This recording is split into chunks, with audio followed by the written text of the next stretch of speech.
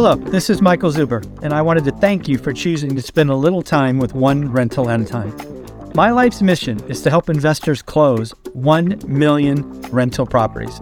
In order to tackle this crazy goal, I will need your help.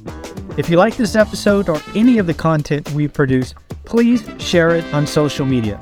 If you get one of my books or perhaps one of our 500 cards, please take a selfie and tag one rental at a time.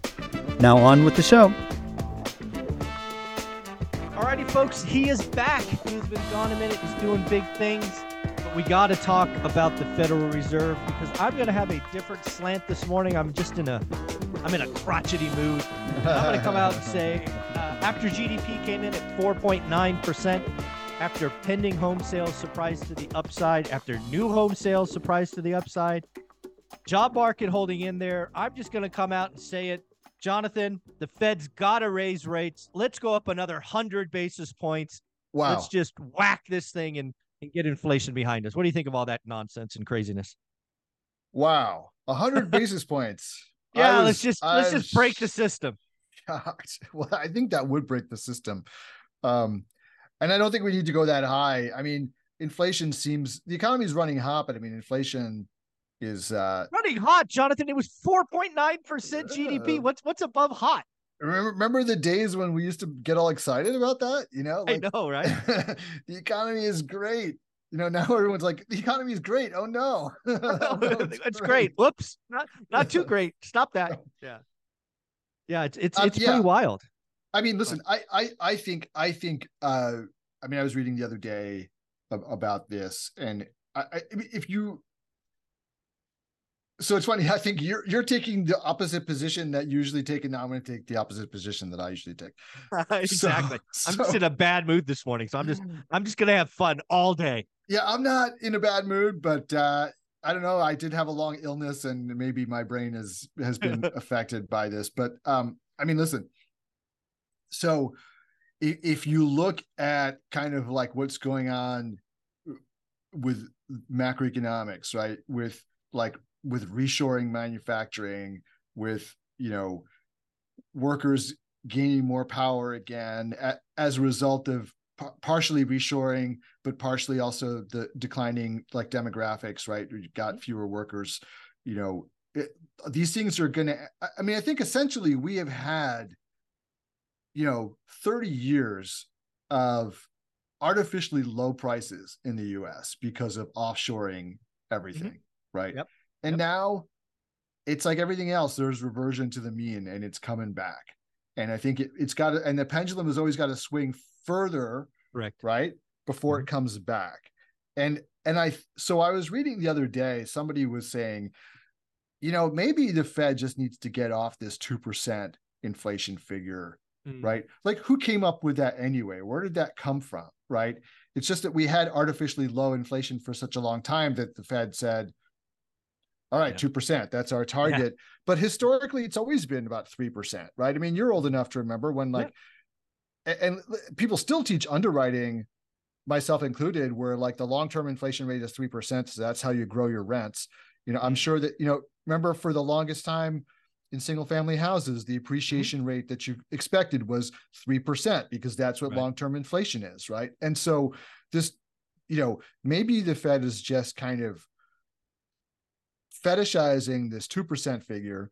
3% inflation we can live with, and if we're at 3%, or I think we're getting close now, right? We're maybe 3.5 or something at this point. I think it depends on which one you look at. CPI headline I think was 3.7 last readings. 3.7, okay. PCE core was 3.5, I think. Right. So we get another reading tomorrow, so we'll see.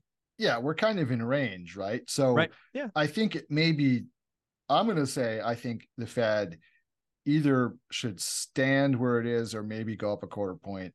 But I think that what's to whip, I guess, in my view, like 100 basis points for what? For half a point of inflation, you know? Yeah. I mean, right. If you take the 3% figure as what it ought to be, right? Well, you know, I there's some scary charts out there. there's one of the charts I've been looking at recently is the inflation chart of the late 70s. And it really was kind of it went up, it came down, and it came roaring back. Right. And right. one of the things so let's just get this clear. I don't think the Fed should go up 100 basis points. I'm in one of those moods. He's being a curmudgeon today. Yeah, I just said that. But one of the things I am significantly concerned about, and this is legit, is shelter inflation catching people by surprise April, May, and June of 24, because we're mathematically set up for shelter inflation to roll lower. But where we're at right now, we could potentially roll into the spring real estate market with very little existing homes available. Yeah. And more importantly, builders are cutting back in a huge way, right? So they're blowing out existing inventory and they're stopping projects. So we may have a double whammy of not a lot of new homes and not a lot of existing homes into the spring selling season, which, it not only prices, but rents, at least in single families, could shock to the upside again. It's a real concern. But on the other hand, though, you do have a supply glut of apartments in a lot of markets right now. True. Right. True. So, and I think people will defer buying homes and they will rent instead, especially getting these nice juicy concessions for beautiful 1 month, 2 months, 3 months for beautiful Class A brand spanking new apartments in a lot of these hot markets. So, I mean, I saw some stats recently that were staggering.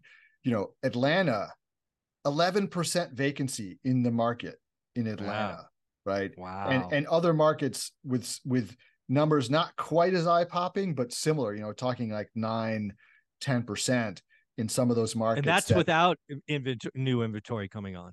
No, well, yeah, I mean, that's not hasn't accounted for the inventory that's in the pipeline, right? Yeah. That's currently right now.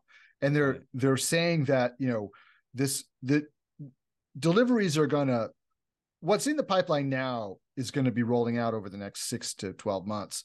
But there's not, because of where we are at the moment, there's not a lot of new starts and new, new permits being pulled right now. But we still have to roll through that existing inventory plus what's still coming. So it's going to be a soft market for the next year at least, right? As that gets absorbed. So I think that will lessen the inflation number that's coming off of single family homes. Where you've got still a very not a hot market because volume is way down, but a very strong market in terms of pricing, right? So I think those two things will offset each other in the numbers. Yeah.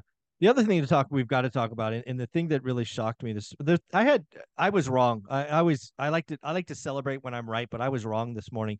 Pending home sales were up.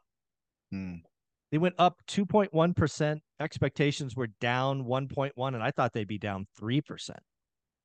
Dude, rates are 8%. Now cancellations are up according to Redfin, 16.6% or so. So we'll see how many of these pendings actually close, but 8% rates, people are locking up homes, man. This is wild. Well, I mean, listen, if they're anticipating them going up even further, then that's right. Yeah, right. I mean, psychology. Yeah. And not only that, but I mean, you got to ask yourself. I mean, when I read articles about, well, nobody's buying homes because they don't want to give up their 2% mortgage. I mean, that assumes they're giving up a 2% mortgage, right? I think there's a lot of people who didn't refinance necessarily, right? Didn't get around to it, or just for whatever reason didn't qualify. Could be. Like I tried to refinance my mortgage, and they were like, entrepreneur. Yeah. Like, no way. We're not giving you a mortgage. I was like, yeah, I want to my mortgage is 10% of the value of my house. Doesn't matter. Right. We're not going to refi you. Cause so anyway, so I think that there are people out there who, or they bought their homes. There are lots of people out there who don't refinance. Right. So I think there's some of those people, and there's always a certain number of people who have to move, job changes, family changes, whatever. Yeah, so, I heard something yesterday. I just want to share. Have you heard about the 5 Ds for why people move? So the first ones are easy, right? Death and divorce, right? Those are the ones we always talk about. But diapers, okay, diplomas, yeah. And what was the fifth one? death, divorce, diapers, diplomas. I forget the fourth one. There's a fifth D in there somewhere. They But must have figured out how to make jobs into a D yeah, or must have something, been. right? Yeah, exactly. So yeah, So it's yeah, there's a lot of interesting. that's why transactions aren't zero. You're right. There's a lot of people out, and also people have a lot. 40% or so of single family homes have no debt. Well, see, there you go, right? Yeah. That so a lot of those people, and if they're just doing the math and saying like, hey, you know, I'm gonna I'm gonna I can afford an 8% mortgage, right? Mm-hmm. Because I'm downsizing or I'm moving to a cheaper market, or I mean, let's not discount that, right? When you're selling, your $1.5 million two bedroom Mm-hmm. apartment in Manhattan, and you're Right. moving To into like, Miami or whatever. yeah, Yeah. or you're moving to a 5 bedroom house in South Carolina that costs you Yeah. $400,000, You're right? okay. Yeah. Yeah, you're okay. You're not even getting a mortgage, right? You're Yep. just paying cash Exactly. for that, right? Exactly. So Yep. yeah. And even if you Yeah. were, you're like, hey, my payment, it's nothing compared to what I was paying before. So Exactly. um So I did remember the fifth D. It is diamonds, diapers, diamonds, okay. and diplomas, along with death and divorce. There we go, diamonds. But at the end of the day, the 4.9% GDP growth was really widespread, right? It was consumers, it was government, it was residential investment. It's pretty widespread. But I cannot see that being repeated in Q4, right? We're going to Yeah. come off the boil a lot, because again, we got student loans.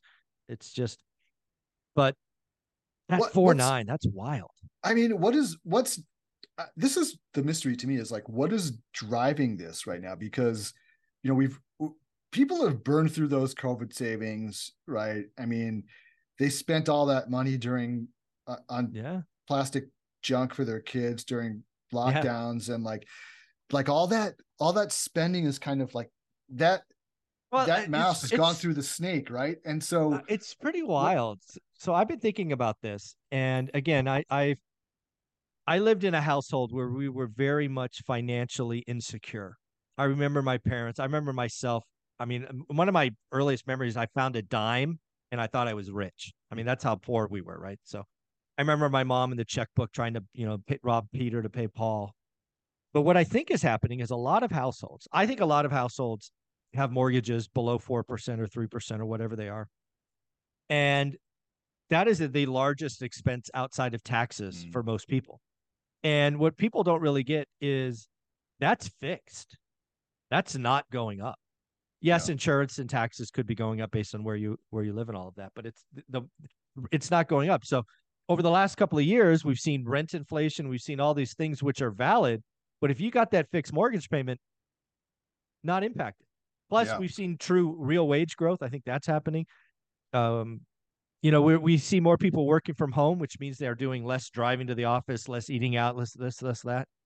So I think the financial consumer, the average one, certainly the owners of homes, this probably is not true for renters, but their income statement, income minus expenses, gives them more discretionary income. I think that's what's going on. Interesting.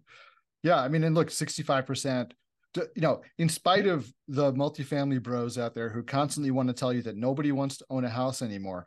Exactly. Renter Homeownership, Nation. yeah, homeownership continues to be 65%, and it is like, varied by 2 points in either direction since World War Very II, sticky. Very right? sticky. So, yeah. So if you're right about that, where the majority of Americans own their own homes and their balance sheets are good in terms of what they're paying for housing, then they've got a lot of money. Well, to spend on stuff. I think their balance sheet, without question, is great because the average net worth of average, not median, is over $1 million now. I don't know if you saw that. Yeah. 1.06 is the average. Now that's obviously pulled higher by billionaires, of course. The Right. median is something like 380. But I think the average American is wealthier today than they've been in the last ever, right? They've been ever. And if they have an income statement that is in better shape than most people get, that's what's happening. And yet we as a nation complaining more than About ever everything. about Yeah. everything. Better off than we've ever been, and less happy about it than ever And before. we have lots of ways to tell people we're not happy. Yes, exactly. This is a lot of fun. Well, Jonathan, do me a favor. Where can people find you? Where can they get your amazing workbook, all that great stuff? Well, yeah. So listen, I've got some new and exciting stuff coming up. You and I haven't really talked about that much, but I have completely overhauling my multifamily investment program. I'm working on that as we speak. I'm going to release this right before Thanksgiving. And I like it. with a big discount on the future price, you're going to get the entire course and 12 months of calls with me for just $1,000. And that is half of what that's going to cost in the future. We're going to do this special pricing for the new rollout. So if you want to get in on that, the best thing to do is get on my email list. And the way to do that is go to apartmentinvestorsclub.com and grab my free download there and get yourself on the email list. So I welcome you if you want to learn how to invest in multifamily, and a great opportunity is coming. I really believe. Oh yeah, me too. I mean, I think the storm is gathering, right? So it's going to be interesting for sure in the next 24 months or so. And if you want to be ready for that, now's the time. So apartmentinvestorsclub.com. Awesome. Thanks, Jonathan. Take care. Mm-hmm.